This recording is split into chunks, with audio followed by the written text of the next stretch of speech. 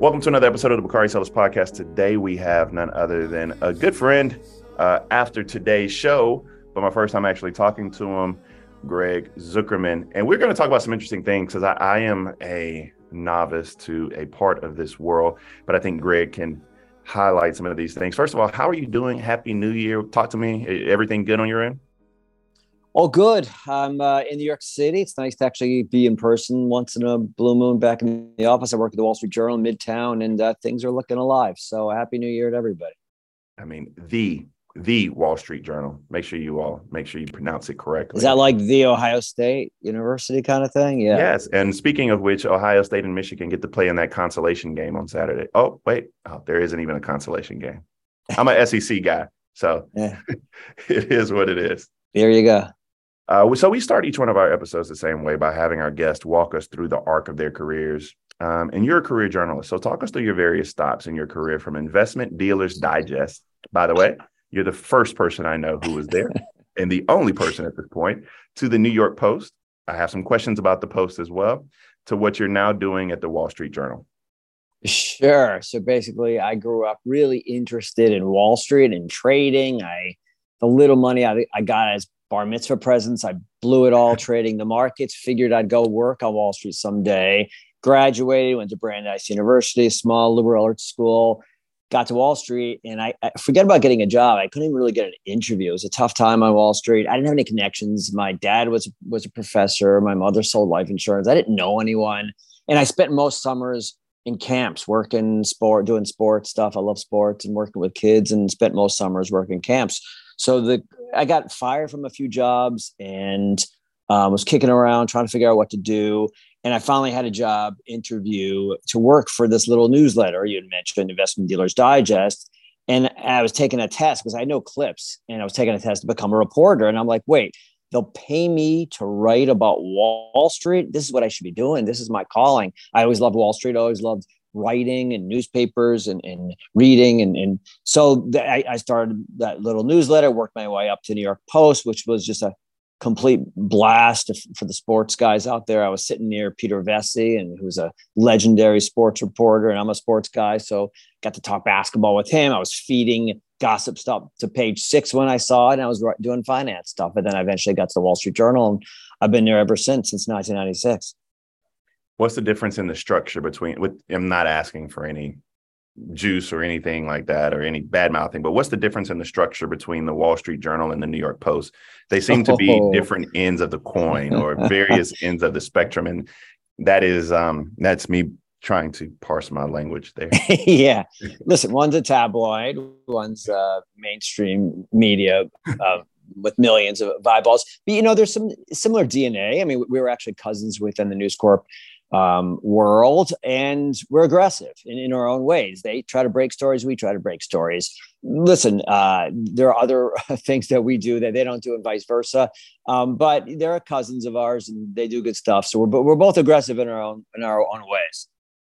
That's fair enough. I don't want you to get called to the chairman's office. I appreciate that answer. So talk about your beat for a minute. You cover, quote, the markets, but for folks who aren't Wall Street Journal subscribers, what does that mean? Well, yeah. So basically, I've done different things at the Wall Street Journal. I've covered the stock market, the bond market. I've been a columnist. I've written about hedge funds and private equity firms. Guys like Steve Cohen, the owner of New York Mets, have spent a lot of time, Bernie Madoff, that kind of stuff. And now I'm an investigative reporter. So that means I get to roam. And last year, I wrote a book and did a lot of reporting on the vaccine chase. How did we develop these COVID vaccines? Who were the companies? Who were the investors? Who missed out, who failed, who succeeded, the highs and lows. And frankly, a lot of what I do is like sports, believe it or not. It's a lot of home runs and strikeouts. How did someone succeed? How did someone fail? The drama behind the scenes. And the story of the last year after the COVID vaccine, to me, was FTX and crypto and this world that I knew very little about. So I threw myself into that. And that's what investigative reporter kind of does. I develop sources, try to get people to talk to me. That's sort of my approach and in my life, trying to get people to say things to me that maybe they shouldn't always be saying. Let me just tell you, can I tell you a Wall Street Journal story? It's a true story. So yeah, when I was studying for the LSAT exam in 2004, the summer of 2004, I took Kaplan. and Kaplan gave you this LSAT review course, and they gave you a subscription to the Wall Street Journal. And so when I first started reading it, it was like French, and I would circle words and phrases because I didn't understand shit you guys were writing. I just didn't. I was a college student. And then I would go and repeat them and use them in sentences. And by then I was able to speak fluent Wall Street Journal. Helped me get a 160 something on the LSAT. So give a shout out. Impressive. Yeah. We'll take some credit. That's great. Great to help. We can help. Please do. I love it. I still read it. It's like the antithesis to the USA Today, which I swear people just read for the pictures. Anyway, so I want to ask you a question because I'm not a big crypto guy. My dad, I come from a small rural community where my dad used to cut up credit cards in front of us. Didn't teach us about credit. Said if you don't have the money, you shouldn't buy it, right? So crypto was kind of new. So one of the things that we strive for in the show is to help listeners understand the news of the day if they don't live and breathe all things Washington or Wall Street. So for people who skim the news, can you help them understand what happened with FTX? And when you see an image of Sam Bankman-Fried, how can someone who looks like that know so many people? Those are all great questions. And frankly, some of the best minds and brightest people on Wall Street are still trying to figure all that out. So I'll take a step back and just explain that cryptocurrencies have become more popular over the last few years. People, especially post 2008, when there was the collapse of the financial system, there were some people and said, there's got to be a different way. There's got to be a new approach where we're not relying on what we call fiat currencies. Basically, that's the dollar and the euro, et cetera, and the Federal Reserve. The Federal Reserve and all these so-called experts messed up. They blew it. They didn't prevent us from collapsing, the financial system collapsing 2008. And people say there's got to be a different way. And some have approached crypto and suggest that crypto is the different approach. Why? Well, things like Bitcoin, which is the most popular cryptocurrency, has an X amount of cryptocurrencies that are ever going to be produced. So as opposed to the Federal Reserve that someday expands the money supplies, the amount of dollars out there, and sometimes contracts it, and it's a bunch of supposedly smart people, and they are super smart, but they make mistakes too, making these decisions. People said, no. We're going to stop relying on others. We're going to start a new currency in which there's just a certain amount that's ever going to be produced. So there's a limit. And people like it because it's electronic. It can be exchanged electronically. You don't have to rely on others, the middlemen, that kind of thing. That's the ideal. In reality, as we've learned over the past year, there are a lot of fraudsters that have also caught on and embraced cryptocurrencies as well. And allegedly, one of them is this guy, Sam Bankman-Fried. So what he did was start first a trading firm called Alameda Research, and then FTX. FTX became the second biggest exchange, cryptocurrency exchange, where you can trade various cryptocurrencies, not just Bitcoin, but others. And what's so fascinating about the story is until the fall, he was a king of crypto, maybe the king of crypto. No, he was also two kings, right? There was a little wasn't there some little there was a little back and forth between he and the other king, right? That's exactly right. A guy we call CZ, a Chinese guy. But in our world, sort of the Western world, Sam was the face of crypto. Why? Because he could go to DC, and he often went to Washington, DC, and he was giving money to politicians. People have focused on his donations to the Democrats. It's been a lot that he gave to the Democrats, but his number two was giving money to the Republicans. So between the two of them, they were hedging their bets, and they became the face. They were also bailing out. They were saving other cryptocurrency companies that were collapsing throughout the summer of 2022 last year. So here he was, this seemingly kind and generous and a very charismatic young man. He's 30 years old right now, so you have to keep that in mind. And he was worth over $10 billion in the fall. And then it all fell apart. It collapsed. It turns out he was allegedly running a fraud. And that's what makes it so remarkable that not just did this huge, important company collapse and this important individual at the helm of it, but it collapsed so quickly. Billions and billions of losses on his part, but his clients as well. And now we're all struggling to piece together how it all happened. Is crypto done? I mean, is FTX just the first domino to fall?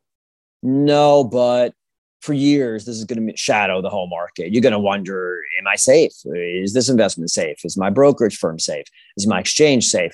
Getting back to your earlier question, is a really good one. Why did so many super bright, established companies, firms on Wall Street and in Silicon Valley bet on this guy. Even my good friend Scaramucci. Yes, I know him well, and he did a deal with him. Yes, the answer I would argue is that he looks the part, and he kind of leaned into the part. And you and I might say, well, what he looks the part of the entrepreneur, the potential billionaire is going to change the world.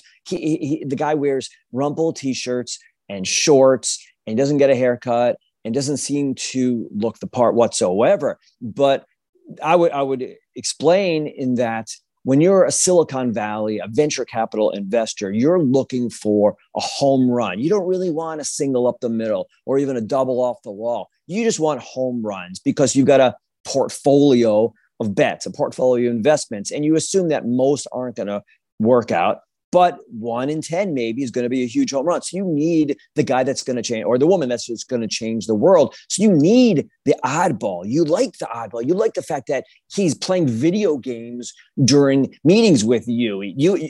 I might say, well, geez, that's pretty arrogant and shows a lack of discipline, and put on a friggin' clean shirt if you're going to meet with me and ask me for money. But the counter argument from the Silicon Valley folks is no, those aren't the kind of people that are going to change the world. And yeah, maybe I'll get 9 wrong out of 10, but one of those Sam Bankman-Frieds with the unruly hair and the cargo shorts and the unwillingness to put on a button-down shirt to meet with me, those are the guys that are going to change the world. So I'll bet on them, even if it doesn't work out 9 out of 10 times.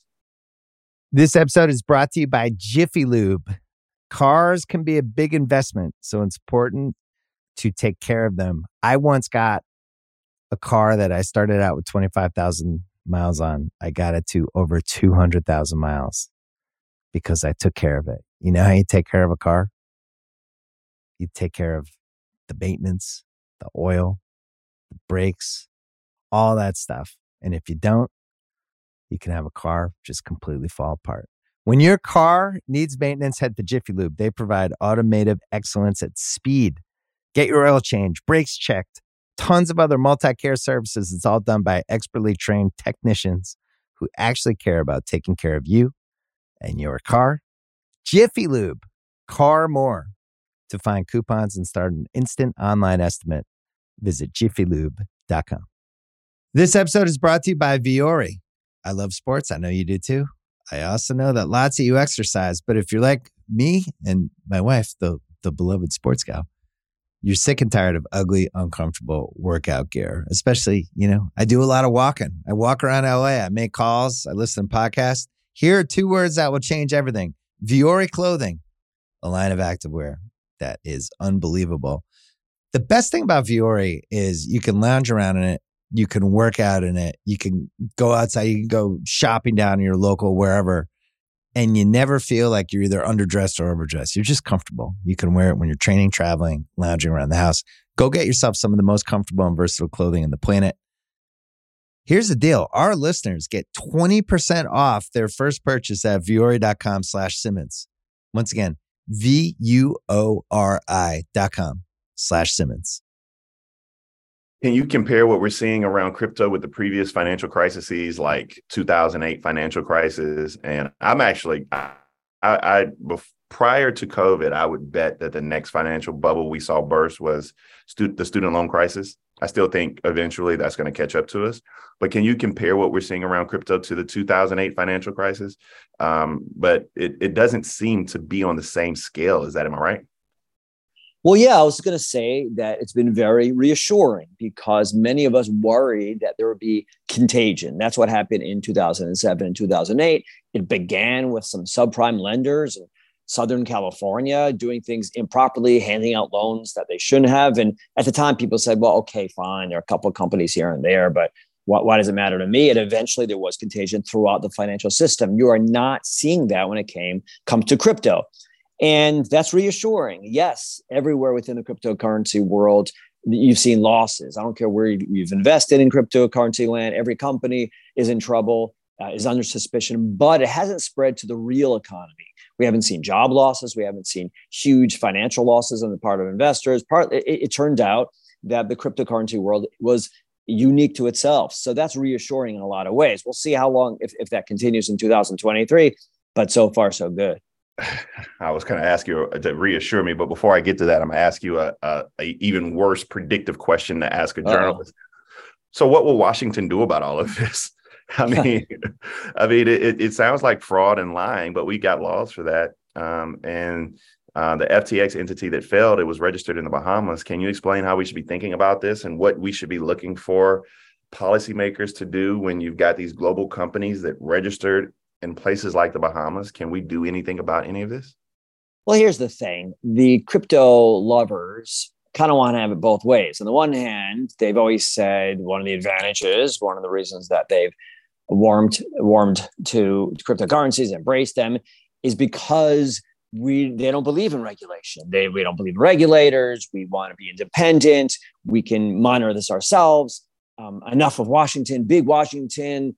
They're all big talkers before there's a crisis. Now that there's a crisis, we need help from Washington, and they're running to get help. Now, the irony here, and why Washington politicians are in a tough position, is that the irony is that Sam Bankman-Fried was at the lead in terms of encouraging more regulation, believe it or not, for the crypto industry. And you could argue that he's being self-serving. They already had established themselves, FTX. And if there was more regulation, it would prevent others from taking their market share. All kinds of different theories as to why he wanted more regulation, supposedly.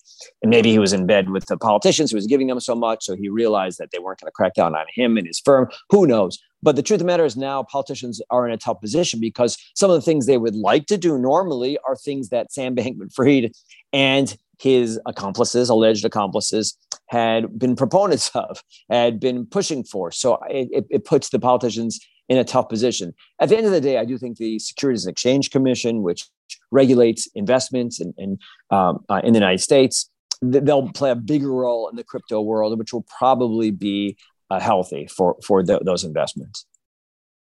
Talk to me about CZ. CZ seemed to start off this with a tweet. So he... Go ahead. Yeah, no, sorry. I didn't mean to step on your toes there. So basically, he runs a company called Binance. Binance is the largest exchange. FTX was the second largest exchange. They had at one point a pretty close relationship. Sam Bankman-Fried, who we call SBF in the crypto world, or they call him SBF. So SBF and CZ. CZ is also a shortened name from a Chinese name. They were close at one point, and this company, Binance and CZ, were investors in FTX and Sam Bankman-Fried's company. And then in the fall, we're talking just a couple months ago in October, they pulled out. And for reasons that there was leaked information. One day, a trade publication called CoinDesk published the balance sheet of FTX and their sister trading firm, Alameda. And we all said, wait, hold on a second. We always had suspicions and concerns about these two companies, but now we're seeing their balance sheet and it looks really weak. It's full of these, what they call shit coins, altcoins, made up kind of coins. Yeah. And some of them produced by FTT or introduced by FTT themselves. I bought SafeMoon one time. That was the only thing I've ever did. And I don't know why I did it. It didn't prove safe. I don't even know that one. How did that do? Not so well. No, I think it was like $1,000, but all right. Good learning education, good learning experience. So when concerns emerged about this FTX and Alameda, CZ and his company Binance tweeted that they were going to sell their stake, the stake that they have basically in FTX and their coin FTT, and that started the ball rolling. That started adding pressure to FTX, and just within days, they were really in trouble. So CZ and his rival really kind of put an end to FTX. And there's drama, there's personal drama, in addition to the corporate drama in this story.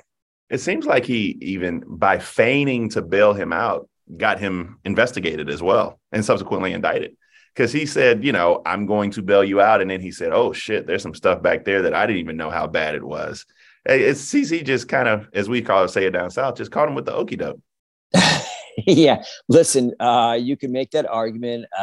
He would argue that, hey, we looked into a little bit more and we did our research and we started getting concerned. So we in no way wanted to hurt FTX. We were just looking out for ourselves here. So, I'm a journalist, so I can't really take a position here, but it does, the intrigue, the drama behind the scenes between the two of them is interesting. This episode is brought to you by Viore. I love sports. I know you do too.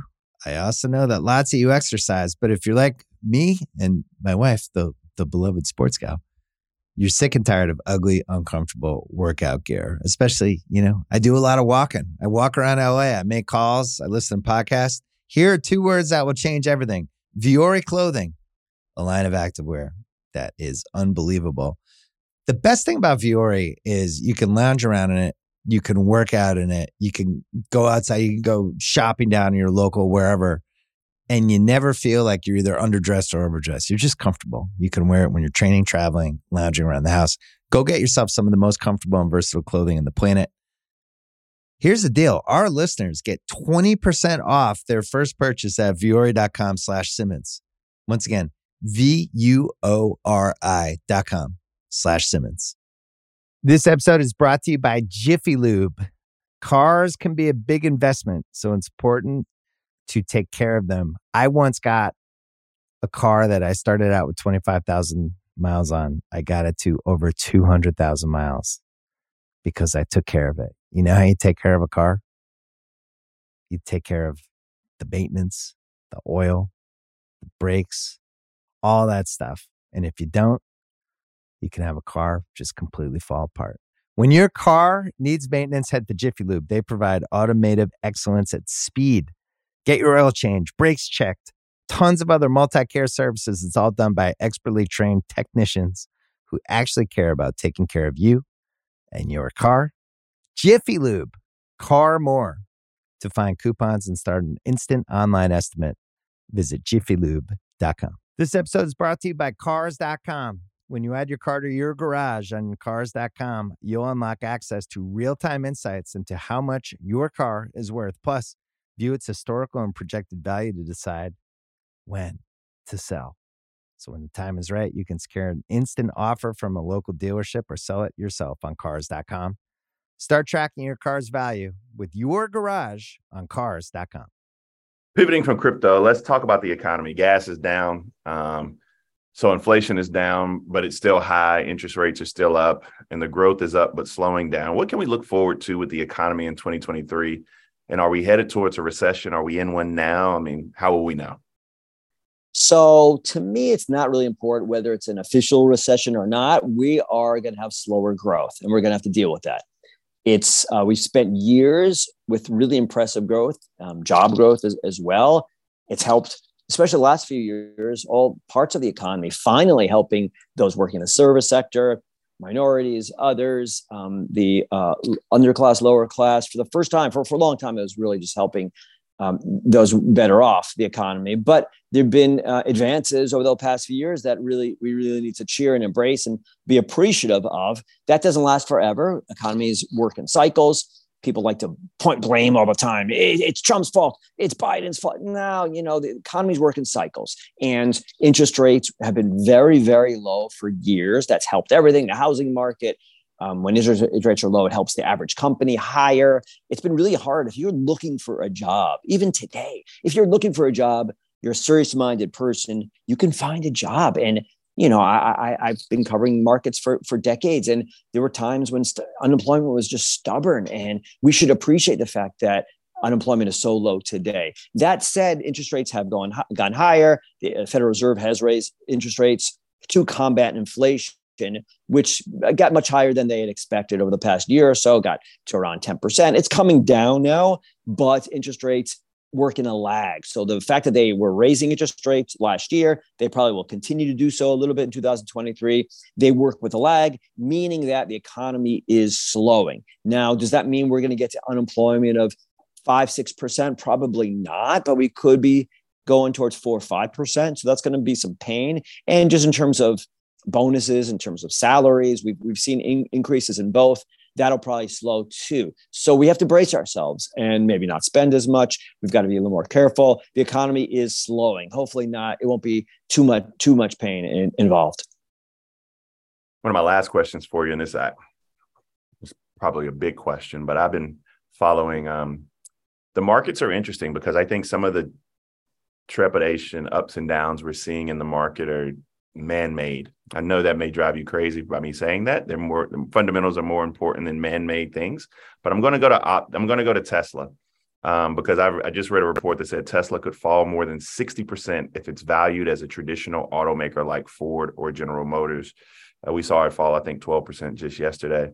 What does the future of Elon Musk in the EV industry at Tesla? What does Tesla look like as it goes forward? Is it eventually going to be traded like Ford and General Motors? What does that mean for shareholders? And can they get rid of them? Well, would they? I don't think they want to get rid of Elon Musk. I think what they would want to do is have him focus on his company again. How about not be on Twitter all day long and firing people at Twitter and be focused on Twitter? It's been a real massive distraction for him. He's done a great job at Tesla. Why not refocus on Tesla? Also, he's frankly made Tesla into something about a political statement, buying Tesla or ignoring Tesla, because he's moved to the right. He's encouraged people to vote Republican.